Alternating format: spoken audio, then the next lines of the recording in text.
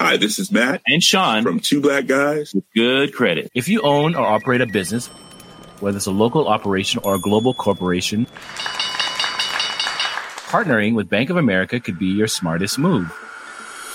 By teaming with Bank of America, you'll enjoy exclusive digital tools, award-winning insights, and business solutions so powerful you'll make every move matter.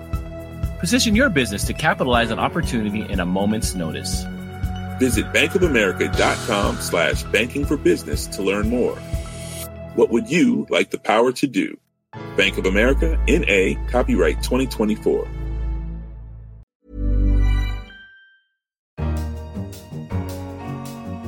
Hello, I'm Tom Standage, Deputy Editor, and you're listening to Babbage, a weekly conversation about science and technology.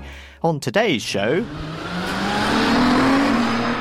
manufacturers are giving cars more oomph. The benefits could be manifold. Because if you're using an electric motor for part of the acceleration, then you obviously reduce fuel consumption. Reducing fuel consumption reduces emissions. More about that later in the show.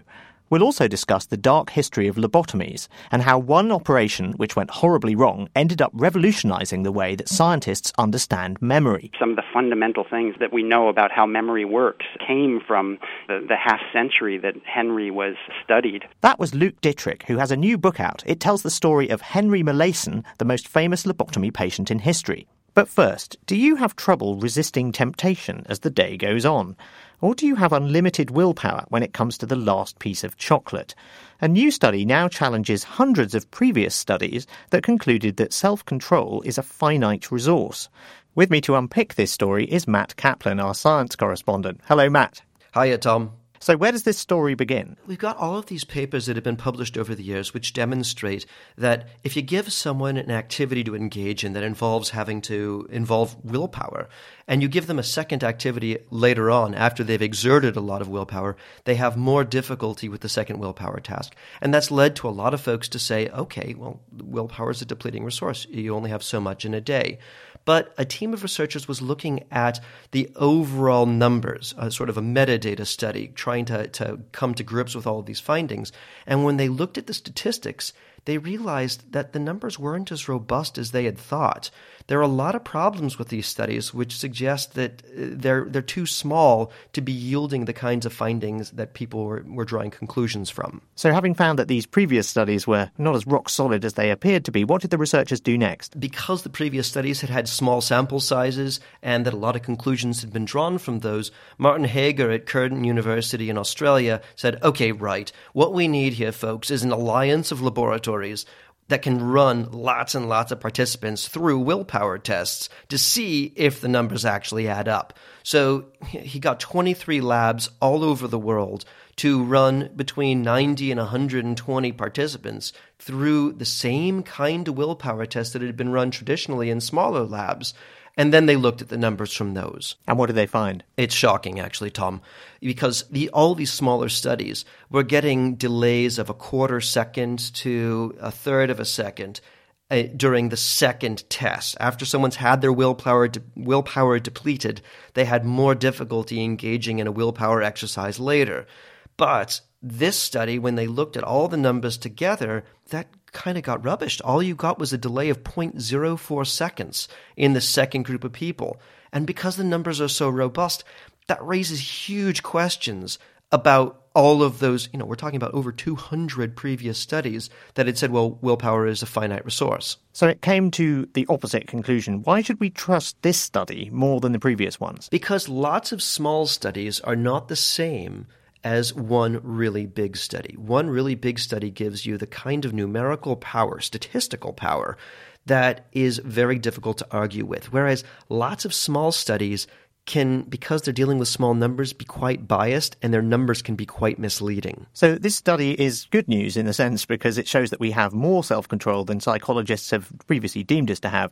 But at the same time, it's bad news. It's not exactly a ringing endorsement for the way that psychology has been conducted over the past few years. Actually, I disagree completely. Okay, yeah, it's nice that we have more self-control than we thought we did. It's wonderful that I, now can resist that piece of chocolate cake at the end of the day when I previously thought that I might not be able to because of previous research.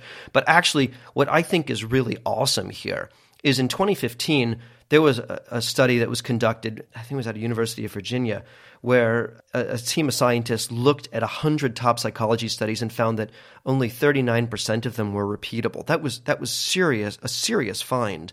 And the fact that this kind of self-testing, self-policing in the psychological environment by scientists is happening again is fantastic. It shows that psychology is really serious about policing itself and looking after the numbers. So the fact that 23 labs were willing to step in and do this repeatable stuff, which is frankly grunt work that doesn't give you any sort of gravitas in the psychological community, is wonderful. It's really encouraging.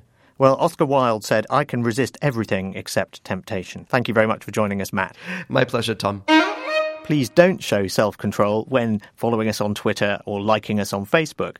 You can find us at Economist Radio, or you can send us an email at radio@economist.com. On last week's show, Richard Wrangham of Harvard University spoke about how men get more touchy-feely with each other after competitive sports compared with women.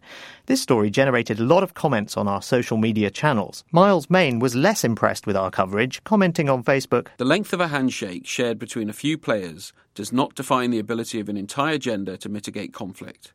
And since when was a soccer game considered conflict? This article is poorly titled and misleading. You should know better, Economist." Well, there's obviously someone I'm going to have to find and shake his hand to mitigate the conflict there, but let us know what you think, and thank you for your comments on last week's show.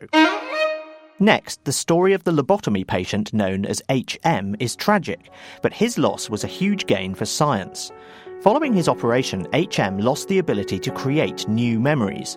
This kick-started a whole branch of scientific research into how memory works. His loss was, in a literal sense, our gain. That was Luke Dittrich, author and grandson of the neurosurgeon who operated on HM. Mr. Dittrich has recently published a book on the subject. Before HM became patient HM, he was Henry Molaison. As a child, he hit his head severely. The trauma caused him to develop epilepsy. By the time he was 27 years old, he and his family, his mom and dad, were in sort of desperate situation and desperate for any help they could find sort of anywhere for his condition. And they turned to my grandfather, who was a neurosurgeon, by all accounts sort of a brilliant, technically skilled neurosurgeon, but he also straddled this kind of interesting divide between medical practice and medical research. And he offered Henry's family an experimental brain operation. He told them that he thought that by removing some certain sort of deep-seated structures in Henry's brain, he might alleviate Henry's epilepsy. And they, in their desperation, said okay. And my grandfather operated on Henry. And although the operation ultimately didn't cure his epilepsy, it did have one immediate and unintended consequence. It destroyed Henry's ability to create new memories. For the rest of his life, 55 years, he was profoundly amnesic. He lived his life in more or less 30-second increments. The present would just sort of constantly slide off of him. This was obviously a terrible outcome for Henry. But for science, it was a revelation. A lot of what we know, sort of some of the fundamental things that we know about how memory works, came from the half-century that Henry was studied. So what did the author's grandfather, William Scoville, actually do to Henry? He removed structures from within a region of the brain known as the medial temporal lobes. He removed most of Henry's hippocampus, his amygdala, his entorhinal cortex, and his uncus. And the important thing to understand is that at the time, nobody really knew what these structures did. And so my grandfather went in and he removed them bilaterally from both hemispheres of the brain. It instantly became clear that without these structures, it is impossible to form new memories. Henry's brain never recovered from the operation, but the study of memory took flight.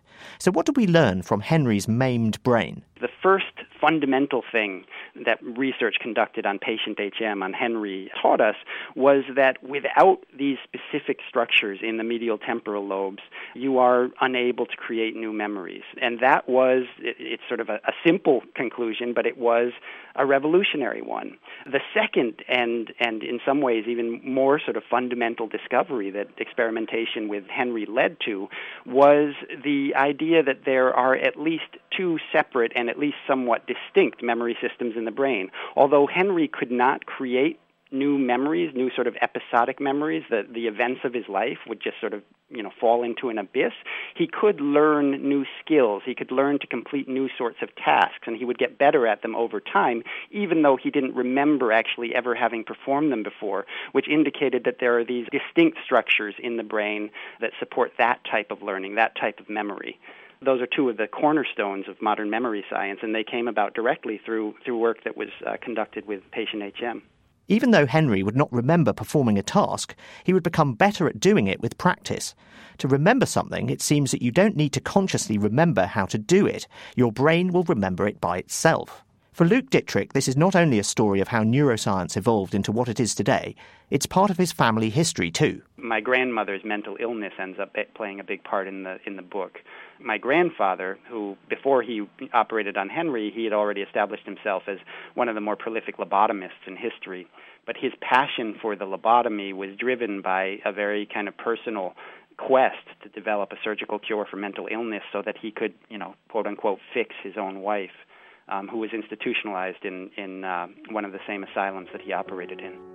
That was Luke Dittrich talking about his new book, Patient HM, A Story of Memory, Madness and Family Secrets. Next, car makers are upping the voltage of cars' electrical systems. That allows engineers to boost engine output and efficiency. It could cut the cost of cars and have environmental benefits too.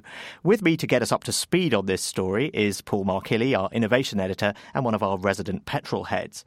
Paul, what's the advantage of raising the voltage of a car's electrical system? Voltage is to electricity a bit like pressure is to water. The more you have of it, the more oomph you get, the more power you can actually deliver. Now, the electrical systems of cars have been increasing gradually. In the 1950s, we switched from 6 volts to 12 volts because we had bigger, more high-compression engines to turn over with the starter motor. Now we have electric motors in all sorts of things and so many electric devices in cars. I mean, a modern car could have 150 electric motors of all various sorts in it. So, if you like, the demand for power has increased so greatly, we need to deliver that power more efficiently. Well, I can imagine that cars are computers on wheels these days, but what does it allow you to do as far as the engine's concerned? Well, you can deliver more power with 48 volts. You can then have bits of that car that run on 48 volts, which wouldn't run quite so well on 12. Now, one example is to have a turbine or a sort of supercharger, if you like, which works instead of a turbocharger, which is driven off the exhaust gases. But an electrically driven turbine can pump the air into the engine faster and react much more quickly than a turbocharger, so you can get a huge increase in performance. Now, this isn't just for sports cars and people like you who want to go really fast. The point is that you can then have a smaller engine and you can have it act like a bigger engine when you need it to just by giving it a boost. Is that the idea? Absolutely, because another thing you can do, as we're seeing on many cars now, we have stop-start systems. Now, you need a good starter motor to start the car instantly because you don't want to be sitting at the traffic lights and lights change and you put your foot down, it takes a while to start the car. So you need a very quick starter. Now, a 48-volt starter will start very quickly. But that can be, and it is in an experimental Ford Focus, which is currently being tested, is that you can use that starter also as a generator. It becomes a combined unit. So it helps you, comes on, starts the car very quickly, but also it acts as a generator, so when you brake hard it will generate electricity, but then you can use the electricity that generates stored in a battery to actually run as an electric motor, so it will help your acceleration. So what you suddenly have there is a 48-volt hybrid, and one that can be built much more efficiently than you could with a modern full hybrid, which would have a stonking great lithium-ion battery pack in it. Now, you wouldn't need that for this kind of vehicle. That all sounds very cool. What's the impact on the emissions of the vehicle then? Presumably it's quite positive. It is, because if you're using an electric motor for part of the acceleration, then you obviously reduce fuel consumption. Reducing fuel consumption reduces emissions. But more specifically, you can do that at very critical times of the combustion, and that helps cut, in particular, something called NOx, which is a nasty gas which is produced during combustion that is increasing concern to regulators. So you get more of that when you're accelerating hard, and if you can unload some of the effort, as it were, onto a motor, then you get fewer of those nasty gases when you're pulling away from the lights. That's so, and particularly in diesel vehicles. And diesel vehicles, although they are low on CO2, they can be particularly high on NOx. Well, this all sounds great. What's it going to cost, though? How much is this going to add to the cost of a typical vehicle? These technologies could be relatively cheap. I mean, the general view in the industry is that using 48-volt systems, you can get something called a mild hybrid. So that's a vehicle that delivers what is thought to be something like 70% of the benefits of a full hybrid car, but for only around 30% of the cost. So we're talking there of only a few $100 in mass production terms, which is why some car makers think that by 2025, 1 in every 10 car being sold will be a mild hybrid. There will, of course, be other electric cars and full hybrids, but these cheap little mild hybrids will be making a significant contribution to fuel saving and emissions reduction. And presumably you could also use slightly smaller engines, which would give you a cost saving to offset against the extra cost of this equipment. Indeed, because we've already seen engines coming down in size, but you could probably get a 1-litre engine now to do what currently a 1.5-litre engine, and that saves weight, that saves fuel. So a big question then, Paul, are you going to buy a car that works this way? Nothing less than a V8 will suit me. Thank you for joining us. That's all for this episode. You've been listening to Babbage. You can read more about these stories on our website at economist.com. In London, this is The Economist.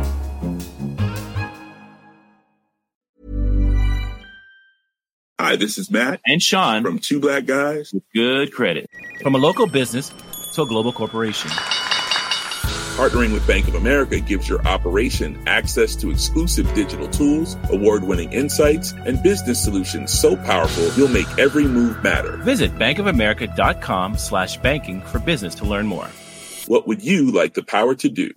Bank of America, N.A., copyright 2024.